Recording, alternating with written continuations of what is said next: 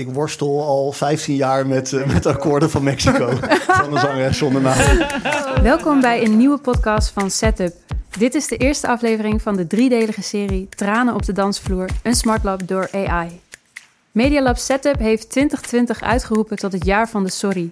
Van grote techbazen die sorry moesten zeggen voor datalekschandalen tot talloze apology-video's op YouTube. Allemaal zeiden ze, sorry, we zijn niet voorzichtig genoeg geweest. Excuses voor onze nalatigheid, het was niet onze bedoeling. Of een variatie op die geritualiseerde boetedoening. Maar dat ritueel blijft, vooral in de technologie-industrie, steken in verantwoorden voor gemaakte fouten, terwijl verantwoordelijkheid nemen uitblijft. Hoe komt het dat we vooral in de tech-industrie steeds opnieuw sorry horen, maar geen daadwerkelijke verandering zien? Bij Setup zijn we benieuwd. Waar kan technologie ons wel bij helpen en waar niet? Kan technologie ons ook helpen bij het beter aanbieden en accepteren van excuses? Daarom starten we een experiment. We gingen op zoek naar de beste vorm die we hier in Nederland kennen om je grandioze fouten een plekje te kunnen geven bij een groot publiek. Namelijk de smartlap. Het is een lied met de snik, gemaakt om de meest menselijke vergissingen en rauwe emoties samen te bezingen. Kunnen we een algoritme zo trainen dat daar een smartlap vol wroeging en snik uit voortkomt? Ik ben Marissa, begeleider ontwerpend onderzoek bij Setup en ik zat tijdens het project dicht op de makers. In deze serie podcast gaan we samen met hen dieper in op het onderwerp en het onderzoeksproces. Hoe is dit aangepakt en welke vragen zijn hierin naar voren gekomen? In deze aflevering gaan we de achtergrond van het onderzoek belichten. We staan even stil bij wat een smartlap eigenlijk is, wat we onder een smartlap verstaan in dit project. Maar ook hoe werkt nou zo'n algoritme en wat waren de verwachtingen om hiermee iets te componeren? Ik zit hier aan tafel met muzikant en AI-onderzoeker Janne Spijkervet, accordeonist en muziekproducer Manfred Jongenelis en muzikanten Klaas Rozenburg en Maarten Voortman, beide bandleden van het smartlappencollectief Pure Ellende. Dames en heren, welkom hier aan tafel. Dankjewel. Leuk dat jullie er allemaal zijn. Ja, om maar meteen te beginnen, wat is voor jullie een echte smartlap? Welke artiest of welk nummer maakt jullie aan het snikken? Ja, bloed, zweet en tranen hè, van Hazes voor mij. Hazes? Ja, voor mij ook. Ja, Manfred, voor jou? Ja, ik heb hem jarenlang begeleid met dat liedje. Kijk. Nee, dat is echt wel toch een stevige smartlap, om het zo maar te zeggen. En waarom? Kan jij uitleggen wat? Nou ja, goed. Als je het woord smartlap uitspreekt, dan wordt er nogal vaak gedacht zoetsappig en weemoed en weet ik het allemaal. Maar ja, een smartlap mag ook stevig zijn. En nou ja, goed, die ingrediënten, dat heeft het liedje bloed, zweet en tranen. Het is... Oké, dus dat is twee voor bloed, zweet en tranen. Ja. Klaas, Maarten? Ja, ik wilde ook met Hazes komen. Ja. Want Hazes is de basis. Maar ik zat aan een vriend te denken. Oké, ook van Hazes. Of het rode licht. Maar dat zijn toch nummers die qua thematiek daarvan vind ik wel mooi. Maarten? Verliefd worden op een vrouw van lichte zeden. Poëtisch. Verraden worden door je beste vriend. Ja. Maar misschien is het leuk als jij dan iets noemt wat Iets niet anders. van Hazes Ja, is. niet...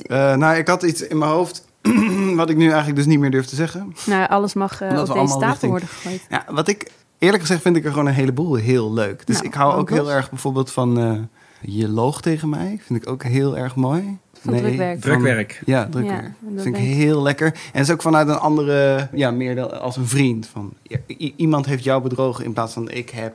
Ja. Dus dat vind ik ook wel heel mooi. Maar ik vind er een heleboel eigenlijk heel leuk. Ja, want... En van Hazes, dat is gewoon ook, met alle respect, een beetje een open deur, toch? Dat is gewoon... Ja, maar goed, blijkbaar geldt hij wel. De meeste mensen hier Hazes. Voor mij, als ik smartlap hoor, dan denk ik ook aan Hazes. Ja, tuurlijk. Ja, maar goed, als stel, nummer 2.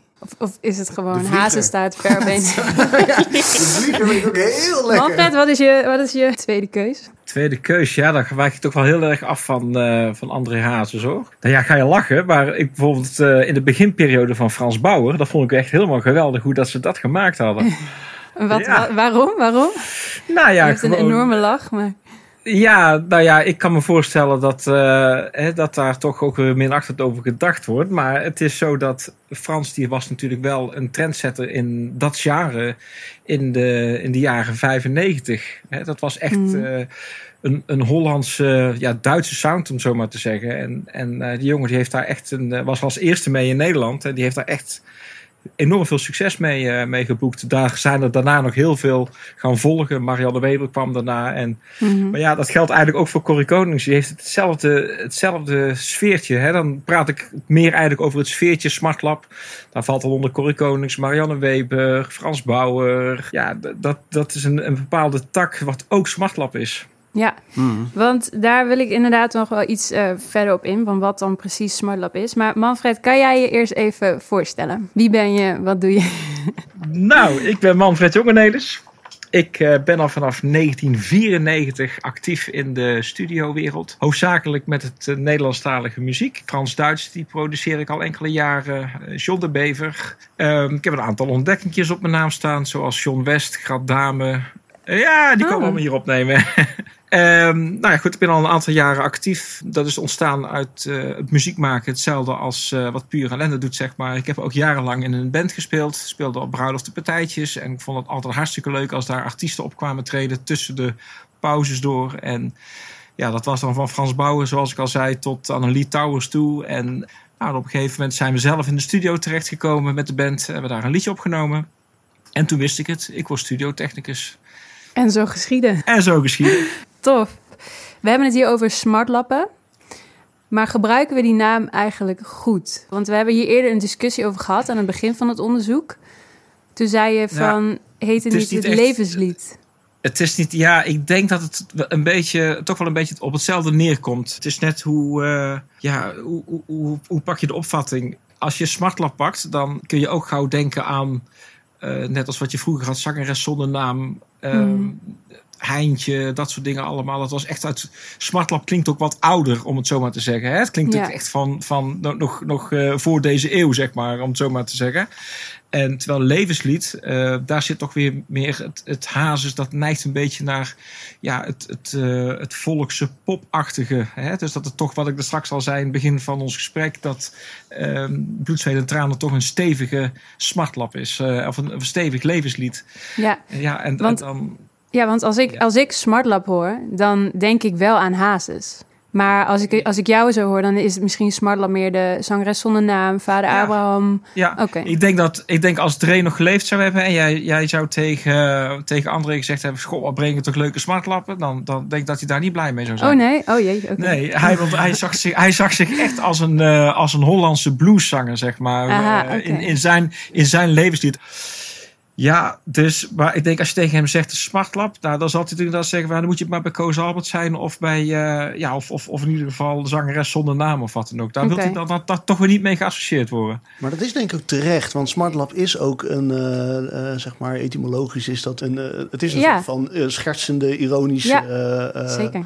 Benaming. En dus volgens mij is dat opgekomen in de jaren 60 met zangeres zonder naam en dergelijke.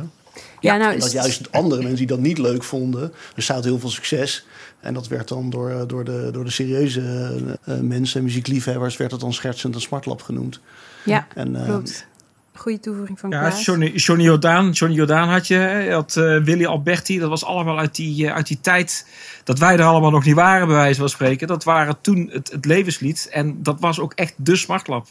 Maar dus misschien is het altijd wel iets wat misschien zal wel niemand dat van zichzelf zeggen of willen zeggen. Dat ze smartlappen maken. Dat ze smartlappen maken, weet je. Dus misschien is dat wel Manfred, een definitie. Ja, goede vraag. Manfred, zou jij van jezelf zeggen dat je smartlappen maakt of produceert? Nee. Nee? Oké. Nee. Ik zou het wel kunnen maken, bij wijze van spreken. Maar ik ben echt een muziekproducent van het Nederlandstalige volksachtige repertoire, om het dan zo maar te zeggen. En in feite komt het inderdaad op smartlap neer. Maar net wat je zegt, smartlap, dat is gewoon, zo'n smartlap-festival, dat is, daar wordt heel anders tegen aangekeken. Dat is gewoon, dat is net als dat je niet echt serieus genomen wordt, laat ik het dan zo zeggen. Ja, oké. Dus die connotatie eraan hangt. Het levenslied is meer dan alleen maar een smartlap. Duidelijk. We gaan voor het gemak wel nog steeds gewoon smartlap noemen. Maar ik denk dat voor dit project hebben we het wel breder getrokken. Als in... Een heel goed voorbeeld. Jullie hadden het over het Smartlappenfestival. Nou, oké, je hebt het Smartlappenfestival. Wat komt daar voorbij? Onder andere André Hazes. Er zal een Koos Albers voorbij komen. Al die echte Hollandse liedjes. Dat komt er allemaal voorbij. Maar je zal er geen Goldeniering voorbij horen komen. Op zo'n Smartlappenfestival. Nee, precies. Maar zou je wel Bluff horen? Of Acta en de Munnik? Dat ook niet. Net gaan.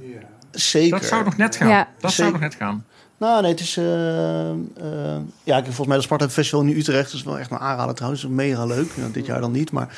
het is best wel verschillend, denk ik. Dus je hebt acts en bandjes die zich echt zeg maar op de jaren 60 focussen. Die heb je... er zal ongetwijfeld ergens een Hazes impersonator zijn. En als wat wij dan doen... Wij spelen die Smartlap de jaren 60. We spelen heel veel Hazes. Ja. Maar we pakken toch ook wel dingen erbij... waarvan wij vinden dat het in die sfeer... past. Ja, precies. En Dus de in dijk, die zin... De dijk. Dus Nergens van de Dijk, ook een goed voorbeeld, of van Frans Bauer langskomen. Want Manfred, wat maakt dan een smartlap? Waar zit dat hem in? Ja, dat vind ik nou eigenlijk echt heel erg moeilijk.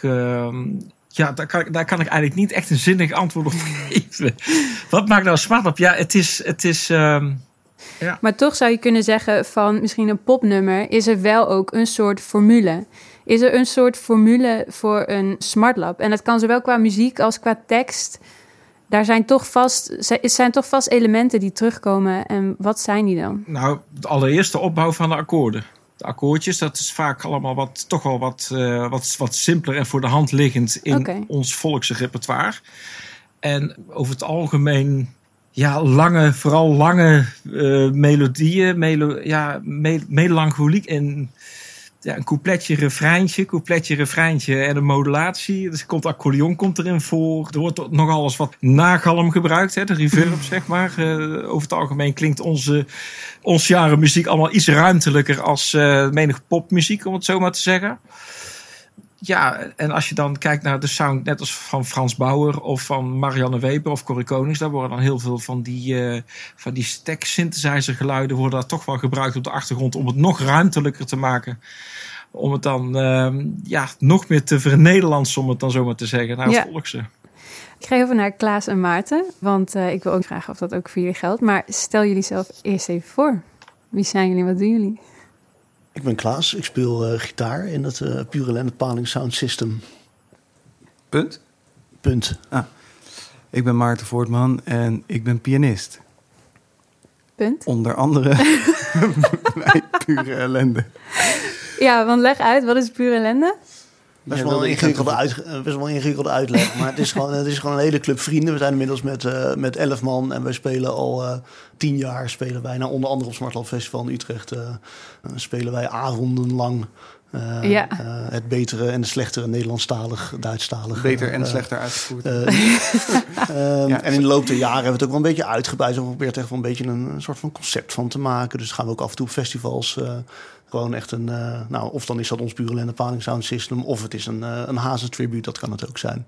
Oké. Allerlei verschillende dingen. Ja. Duidelijk. Want eigenlijk, je spreekt over het Smartlap Festival in Utrecht. Ja. Dat zou ja. eigenlijk dit weekend plaatsvinden. Het is het derde weekend van november 2020. We zitten nu nog in de tweede golf van de coronapandemie. Dit is een heel ander weekend voor jullie dan normaal dus. Ja, dat doet wel een beetje pijn. Ja?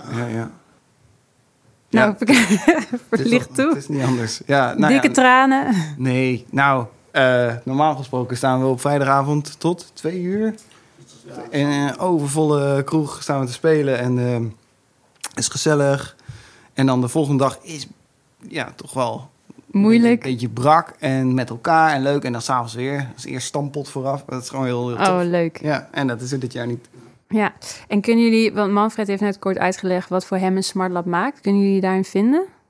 Ja, nee, zeker de muzikale,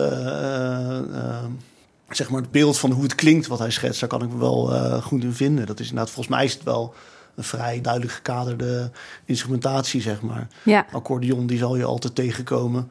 Modulatie en liefst nog 2, die zal je toch vaak tegenkomen. Als ik dan naar voor mijn vak kijk, dan zal er vaak een tweestemmige gitaarsolo inzetten. Mm-hmm. Dat hoef je in alle andere muziekgenres hoef je daar niet mee aan te komen, maar hier kan dat prima. In een smartlap kan dat wel. Het gebruik van een beetje chorus op een gitaar, dat kan nooit te veel zijn in dit genre. Dus ik kan me daar goed in vinden. Cool. Manfred en... Ik niet hoor trouwens. Oh, sorry. Sorry Maarten. Ja, ook wel, alleen Manfred die zegt simpele akkoordjes. En ik begrijp wel waarom hij dat zegt. Alleen tegelijkertijd zit er vaak in een smartlap wel een soort harmonie die je volgens mij in hedendaagse popmuziek niet zo aantreft. Dat klopt. Als ik leerlingen les geef, dan zou ik niet beginnen bij een smartlap. Omdat er, wat ik zei, bepaalde wendingen of akkoorden in zitten die ze dan niet kennen. En die je niet zoveel hoort daarbuiten. Oké. Dus dat klopt, maar vind ik heb heel het dan typisch.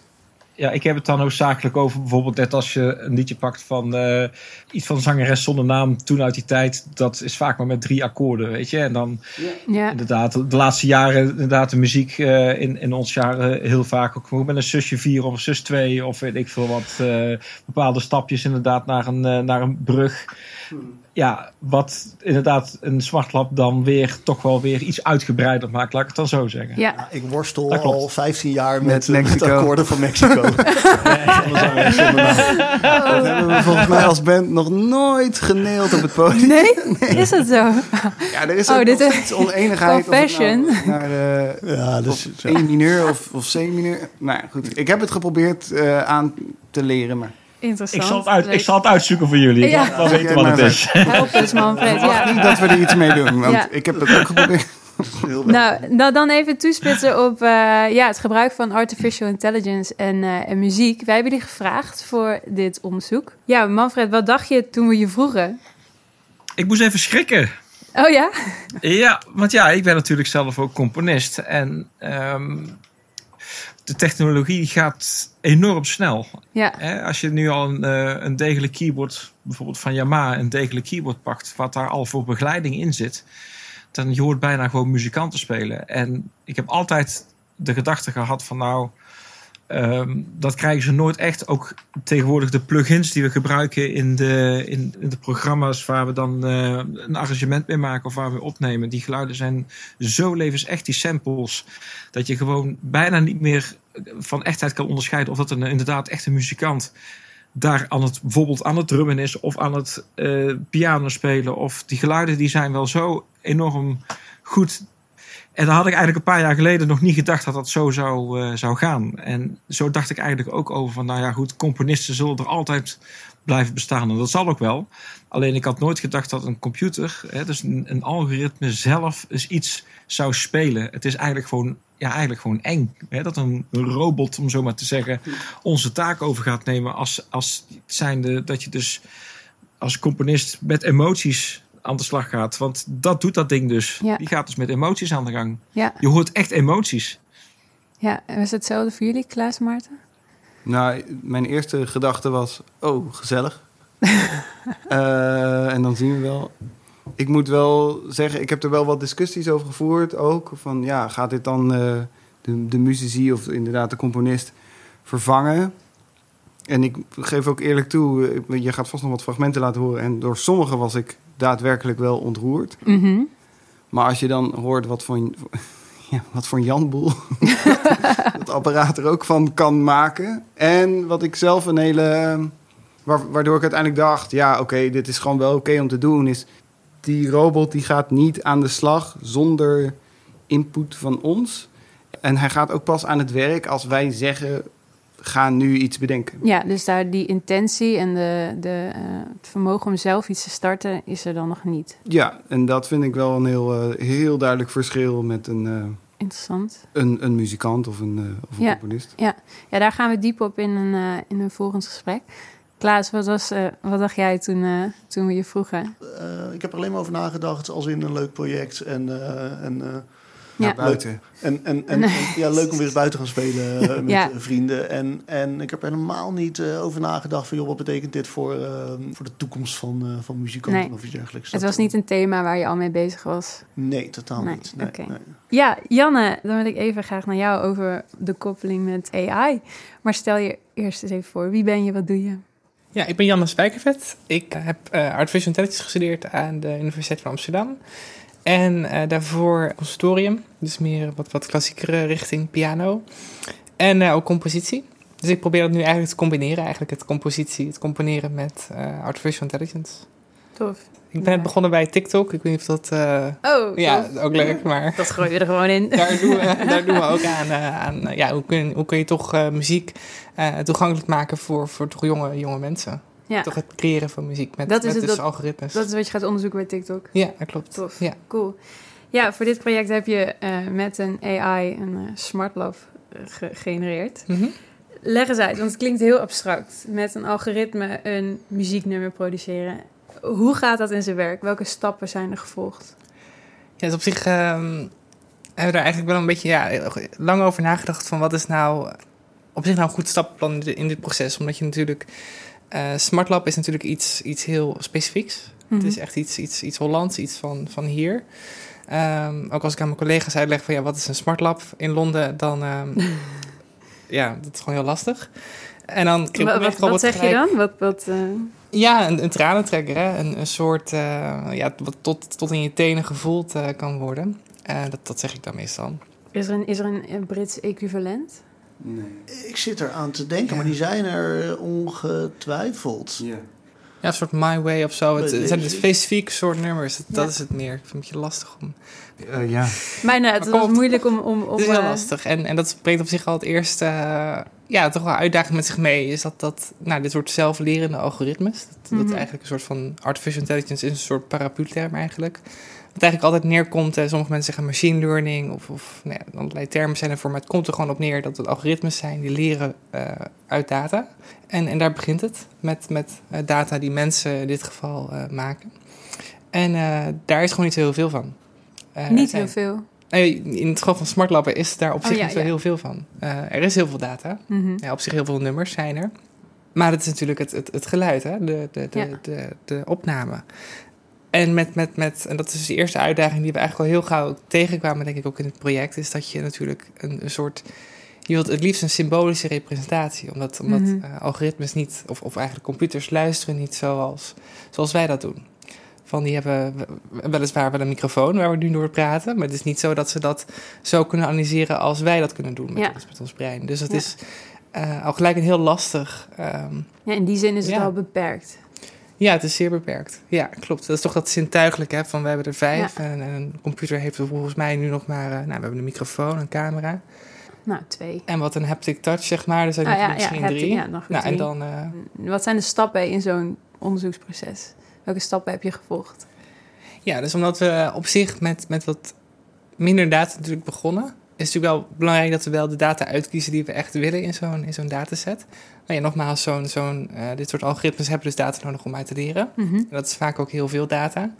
Daarom zeggen mensen ook vaak de big data. Ook weer zo'n term wat iedereen rondslingert. Maar het komt erop neer dat ze gewoon ontzettend veel data nodig hebben om te generaliseren. Om toch een soort van patroon te herkennen in die data. En daar ook een soort van originaliteit uit kunnen halen.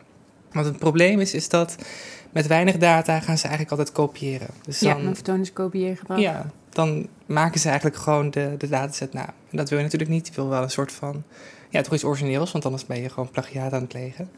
En dat kun je ook doen, maar dat is in dit geval niet wat we willen. Want we willen gewoon echt een originele smartlap. Ja. Want je hebt aangegeven het neurale netwerk. Is het een neuraal netwerk? Ja, klopt. Ja. Dat moet eerst voorgetraind worden. Dus er is een pre-training. Vervolgens is er een soort van specifieke training waarop we het toespitsen op het genre. Om hoeveel data gaat het in totaal? En in dit geval zijn dat dus muzieknummers. Ja, klopt. Wat houdt die pre-training in bijvoorbeeld? Ja, dus de pre-training doen we eigenlijk op een soort een pop-dataset van allemaal popliedjes. Die zijn allemaal van het internet gescraped. Gewoon gedownload alsof je gewoon een robotje achter je MacBook zet. En die gaat gewoon urenlang alleen maar MIDI-bestanden, heet het dat dan, eigenlijk bladmuziek downloaden. Dat zijn er ongeveer 150.000. Dus dat is eigenlijk die pre-training fase, dat het eigenlijk leert van wat is nou muziek eigenlijk? Wat is nou een... in dit geval dus popliedjes of eigenlijk allerlei soorten liedjes. Ja. Want wat moet het dan leren bijvoorbeeld? Eigenlijk de meest basale dingen. Dus wat zijn de harmonieën? Wat zijn, hoe vaak zit de melodie daarvoor? Wat is maat? Wat is ritme? Ja. Want zo'n neuraal netwerk, wat moet ik me daarbij voorstellen? Nou, er zijn heel veel soorten neurale netwerken. Dus het is zo dat je zegt een neuraal netwerk, maar die kan je op heel veel manieren eigenlijk een soort van sorteren. Of je kan ze eigenlijk op een bepaalde manier instellen. Of een soort trainen kan ook heel anders. Dus in dit geval hebben we, het heet dan een transformer netwerk. Dat is eigenlijk een soort familie van recurrent neural networks. En ook een type neuraal netwerk dat heel goed kan kijken naar temporale data. Dus wat gebeurt er in het verleden? Dus gegeven wat er is gebeurd, wat komt er daarna? Dus een soort voorspellend vermogen. Ja, dat hebben ze op zich allemaal. Dus dat is natuurlijk het doel van een neuraal netwerk. Is te voorspellen wat bijvoorbeeld een kat is of een olifant of een meeuw. Maar in dit geval willen we natuurlijk terug in de tijd kijken van wat is nou gegeven een C, een G en een Maarten noemen ze wat, een bes. Wat komt er daarna? Maar je bedoelt terug in de tijd? Wat bedoel je daarmee? Nou, dus gegeven dat Maarten op zijn piano een G-mineur speelt, een C-mineur en een D-majeur. Wat komt er daarna? Ja, precies. Dus het is terug in de tijd, in de notensequentie die daarvoor is gespeeld. Ja, klopt. Ja, okay. Ja. Ik ben wel zo benieuwd, wat komt er daarna volgens Maarten? Maar... Een S. Ja. Dat zou ik ook zeggen. Ja, S7 en dan terug naar D. En dan opgelost naar D. Jullie neurale netwerken zijn aligned, hè? Oké. En ik vind het heel interessant. Soort van, wat is nou de discrepantie tussen wat een mens zou voorspellen en natuurlijk het algoritme? Dat is vaak heel verrassend, maar goed. Ja. Kom op terug. Dus dan is er zo'n neuraal netwerk, is in principe blanco. Dat wordt getraind op zo'n set van 150.000 muzieknummers. Alle soorten muziek. Ja, best van alles. Ja. Vervolgens is dat klaar. En dan ga je trouwens ook wel westerse muziek. Dat heeft een connotatie. Hele goeie. Heel belangrijk. Ja. Waarom alleen westerse muziek? Nou, omdat er heel veel data beschikbaar is van westerse muziek. En helaas is het zo dat het gewoon niet zo divers is op dit moment. Er wordt aan gewerkt, maar dat is zo. Dat is belangrijk gewoon, om te melden. Ja. Nou, vervolgens moet hij dus nog gespecificeerd worden. Ja, klopt. Hoe is dat gegaan? Ja, dus dat is het lastige. Omdat het is een heel lastig proces om zoiets te fine-tunen. Dus het is eigenlijk natuurlijk een ontzettend groot netwerk. Dat al heel veel heeft geleerd. Al heel lang. Dus eigenlijk ongeveer een week heeft het staan pre-trainen eigenlijk. Kan je voorstellen dat het heel erg als set en stone is. Ja, dus een week is het aan het trainen. Ja, klopt. Gewoon een computer dat draait eigenlijk. En op een gegeven moment zie je eigenlijk een soort grafiekje met dat moet dan de loscurve eigenlijk omlaag gaat. We hebben nog andere metrics voor, maar dat is eigenlijk onder andere waar we naar kijken. Ja, en die loscurve, want je ziet hem omlaag gaan, dat betekent dat? Ja, het is lastig wat uit te leggen, want er zijn verschillende metrics eigenlijk waar je naar kijkt. Maar het betekent eigenlijk van hoe zeker is het eigenlijk over de beslissing dat het neemt. Precies. En hoeveel is de error, de marge, de foutmarge. Ja, klopt. Dus als dat laag is, dan betekent dat het is goed getraind. Het model is nu klaar om output te geven? Heel kort door de bocht. Ja. Er zijn allerlei dingen waar je naar moet kijken. Je moet ook bijvoorbeeld kijken als zo'n grafiek toch een andere vorm gaat aannemen. Dan kan dat betekenen dat het bijvoorbeeld overfit. Namelijk dat het kopieergedrag gaat vertonen is. Ja, dus dat overfitten is kopieergedrag vertonen. Ja, dat het niet goed generaliseerd. Ja. En de grootte van de dataset heeft dus invloed op hoe origineel de output is. Ja, omdat er zijn meer combinaties, dus meer originele data is er, die eigenlijk independently distributed is. Dus dat betekent dat ze eigenlijk onafhankelijk van elkaar zijn. En niet per se, ze vertonen wel bepaalde verhoudingen, maar die zijn niet een soort van helemaal gecorreleerd of kausaal. Dus het is zeg maar zo dat je daardoor iets beter kan leren. Je hebt een robuustere set. Ja, een rijkere space aan materiaal wat je kan leren. Ja. Want wij spreken over een dataset, maar praktisch.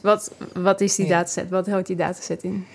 Ja, dus die dataset houdt dus MIDI-bestanden in. Dus MIDI-bestanden zijn eigenlijk... Ja, ik vergelijk het vaak met een draaiorgelband. Hoe heet dat? Is daar een naam voor? Zo'n band. Zo'n ponsband. Hè, wat je de ponskaart. Ja. Of zo'n ding dat in zo'n muziekdoosje gaat. Ja, precies. Zo'n ponskaartje. Dat is het eigenlijk, maar dan digitaal. En dat geeft dan eigenlijk de noten weer in de tijd. Dus waar ze staan in de maat. En die dataset, die hebben jullie geselecteerd? Ja, klopt. Die hebben samen eerst een soort moodboard ontwikkeld. Van allerlei nummers. En daarna gekeken van welke zijn online te vinden. Want als ik het zo begrijp, is die dataset, in dit geval dat muzikale moodboard van nummers, om vervolgens dat algoritme op te trainen, is heel belangrijk voor welke output die kan geven. Hoe hebben jullie keuzes gemaakt in wat er wel en niet in die dataset komt om representativiteit te garanderen van het smartlap genre? Ja, dus het was belangrijk vooral dat het een bepaalde gelijkenis natuurlijk had. Want het heeft... Als je natuurlijk op zoiets specifieks als een smartlap gaat trainen, moet je ook echt iets heel specifieks hebben aan nummers. Dus het is inderdaad niet de bedoeling, zoals Manfred al zei, dat je de golden earrings of zelfs misschien dijk of bluff erin doet. Omdat het toch wat meer aan de... als je de space van een soort van het levenslied of de smartlap bekijkt, ligt het misschien niet helemaal in het midden. Dus het is belangrijk om wel dicht bij toch wel het vuur hoe noem je dat, dichtbij de bron te blijven. En daar zijn we eigenlijk een beetje gaan kiezen en zoeken. Heel veel van Hazes is daar dus daarom ook ingegaan. Ook nummers die op zich wel van elkaar onderscheiden. Ja, dus op die manier ga je eigenlijk dicht bij de bron blijven. Omdat je in dat fine-tune proces, dat is een heel delicaat iets, dat is heel lastig. Ja, want je zegt dicht bij de bron blijven, bedoel je dan het genre? Ja, of, je target, hè? Dus we willen graag, Ja, als je een bepaalde output verwacht, moet je ook goed weten wat je er dan instopt eigenlijk. Ja, dus je moet wel een helder beeld hebben bij wat je dan gaat selecteren. Ja, precies. Ja. Klaas en Maarten, wij hebben jullie gevraagd om input te geven voor dat muzikale moodboard waarop het algoritme is getraind. Hoe hebben jullie dat aangepakt? Wat ging er wel in, wat niet? Nou, volgens mij zijn we vrij gekaderd begonnen, zeg maar. Dus vrij gericht op... dus we zijn gewoon echt begonnen met de zangeres zonder naam. Ben Kramer en Hazes, zeg maar. Mm-hmm. En dat zijn dan denk ik een beetje de 2 meest voor de hand liggende richtingen waar mensen aan denken bij smartlappen. En daarna zijn we het ook wel een beetje iets breder gaan trekken. Dus dan kom je over die discussie over wat dan een smartlap is of niet. Ja, want laten we daar even op ingaan inderdaad. Want hoezo hebben jullie het besloten wat breder te trekken? Nou ja, het is niet zozeer breder trekken. Dat is gewoon voor mij is het de definitie, de brede definitie gebruiken. En dus want wat is voor jou de definitie?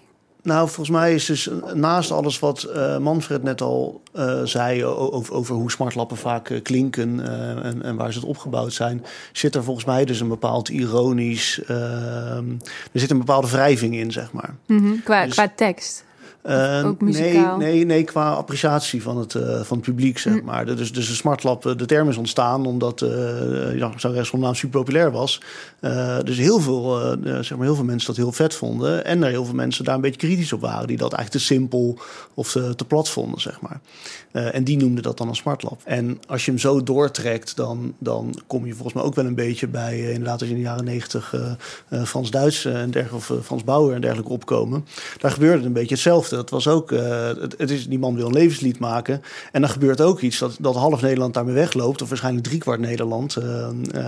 En tegelijkertijd wordt er ook toch altijd wel een beetje naar gekeken. Een beetje vergruisd. Ja, weet je. Dus, ja, precies. Dus, en als ik zie wat wij spelen, dan zijn dat wat wij met de band altijd zoeken. Dan spelen we dus echt die hardcore smartlappen. Maar wij pakken dus ook de liedjes bij die geest hebben. Dus waarvan je weet dat die hele kroeg heel veel zin heeft om ze volle borst mee te gaan schreeuwen. Terwijl ze het waarschijnlijk niet als hun favoriete muziek, zeg maar, op zullen noemen. Het niet in hun Instagram bio zullen zetten. En dus misschien ook een beetje voor schamen, zeg maar. Weet je? Dus daar zit dan een soort van... En welke nummers, heb je een voorbeeld van wat voor nummers dat dan zijn? Nou ja, dan kom je inderdaad gewoon bij de wat recentere Nederlandstalige artiesten. Van Jan Smits tot Frans Duits, tot Frans Bauer. Ja. Misschien ook wel wat dingen wat meer richting kleinkunsthoek. Hè. Dus Paul de Leeuw heeft natuurlijk ook heel veel van die fantastische bewerkingen van Italiaanse liedjes gemaakt. Die je allemaal echt meteen voelt. Maar je voelt ook dat het eigenlijk niet heel tof is om het cool te vinden, zeg maar. Ja, precies. Tof om cool te vinden, ja. Dat. Dus die zitten ook in de set die uiteindelijk gebruikt is. Ja, we hebben dat soort dingen er wel bij gepakt. En dan kan het ook Henk Westbroek zijn of zo, zeg maar. Mm-hmm. En we hebben ook nog wel een beetje nog gekeken naar van wat zijn nou in de nu populairdere, modernere muziekdingen die textueel of qua thematiek aansluiten. Precies, En dan kom je dus opeens bij de opposites of zo. Die misschien ook op het jeugd van tegenwoordig. Die natuurlijk muzikaal totaal iets anders doen, maar wel in mooi Nederlands. Qua inhoud misschien in dezelfde lijn liggen van... Het nummer met de snik, in de discotheek. En lach. Weet je, dat soort tekst, dat had natuurlijk heel mooi... Ja, omdat er ook werd gevraagd om bepaalde diversiteit. Ik begreep er op dat moment nog niet zo heel veel van, toen met die eerste Zoom-sessie. Maar wat wel duidelijk werd, was op het moment dat je het algoritme heel veel verschillende dingen voert, krijg je dus ook, wat je zei, dat anders valt het apparaat in herhaling en krijg je hele saaie, lange reeksen van hetzelfde. Dus daar hebben we op een gegeven moment ook maar naar, tenminste, ik ben daar op een gegeven moment ook naar gaan zoeken en dacht, en dan kom je gewoon heel veel tegen op het moment dat je eigenlijk die kaders zo... Maar jij wilde er vooral heel veel Tino Martin in. Heel veel Tino Martin. Laten we eerlijk zijn. Ja, want als we kijken naar de definitie van smartlap, dat we voor dit project wat breder hebben getrokken. In die zin, we zijn op zoek naar de snik en misschien wel de lach en de traan. En dat hoeft niet alleen te zitten in nummers van Zangeres zonder naam en van Vader Abraham of Hazes, maar kan ook in meer nederpop zitten en wat meer modernere nummers. Heb jij nog aanvullingen daarop? Ja, natuurlijk. Het is, waar ik al mee begonnen is natuurlijk hoofdzakelijk heel fijn als er wat meer data natuurlijk beschikbaar is. Ja. Dus op een gegeven moment moet je ook gewoon dat toch wel iets meer de kist, iets meer open trekken, om er toch wat meer uit te halen. En dat is zeker ook voor de tekst, want die hebben we natuurlijk ook gegenereerd met weer een ander neuraal netwerk. Dus even voor de duidelijkheid, het zijn 2 aparte netwerken. Dus een netwerk dat dus tekst maakt en eentje die de muziek maakt. En in die zin zijn voor zo'n dataset maken, is dat op zich nog verweven met elkaar. Maar op een gegeven moment moet je wel beslissen van misschien moeten we dan toch maar gewoon ook alle nummers van al die Nederlandse artiesten die we dan hebben uitgekozen voor, toch wel die wel in dat levenslied zitten, in dat soort van smartlap genre zitten. Ja, pak dan maar gewoon gelijk een hele discografie. Ja. Want we hebben meer data nodig, gewoon meer.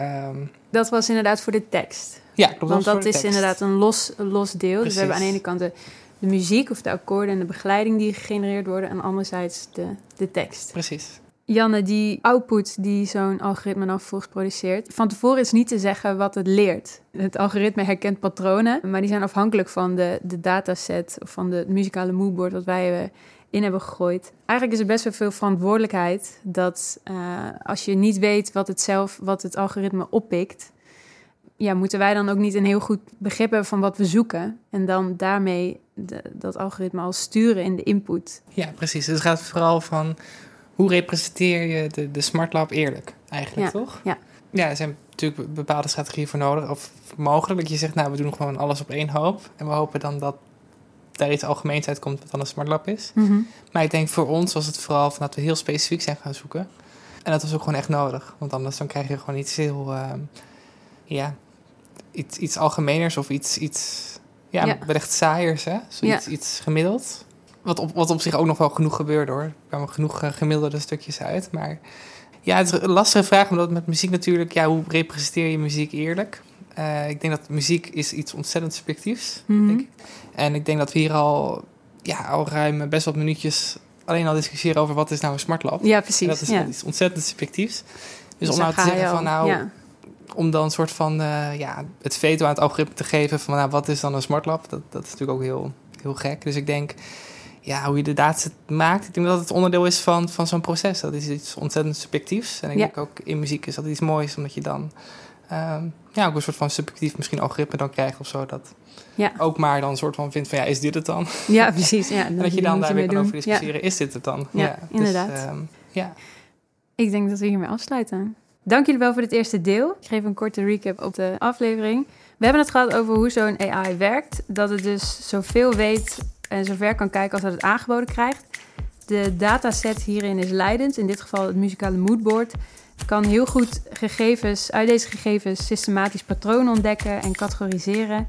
Dus om ervoor te zorgen dat het goede output geeft, moet je allereerst weten wat goede input is. En daarom is het zaak helder te weten waar we naar op zoek zijn. Of in dit geval te achterhalen, wat is een smartlap überhaupt? Welke elementen zitten daarin die moeten terugkomen? Om vervolgens daarmee een representatieve dataset te verzamelen die we dat algoritme kunnen voeren. De achtergrond van het onderzoek hebben we nu belicht. Hoe de volgende stap eruit zag, namelijk het maakproces en de co-creatie tussen jullie als muzikant en het algoritme, gaan we in het volgende gesprek bespreken. Hoe ging dit in zijn werk? Hoe hebben jullie dat beleefd en waar zijn jullie tegen aangelopen? Dank jullie wel voor het luisteren en tot de volgende keer. Doei!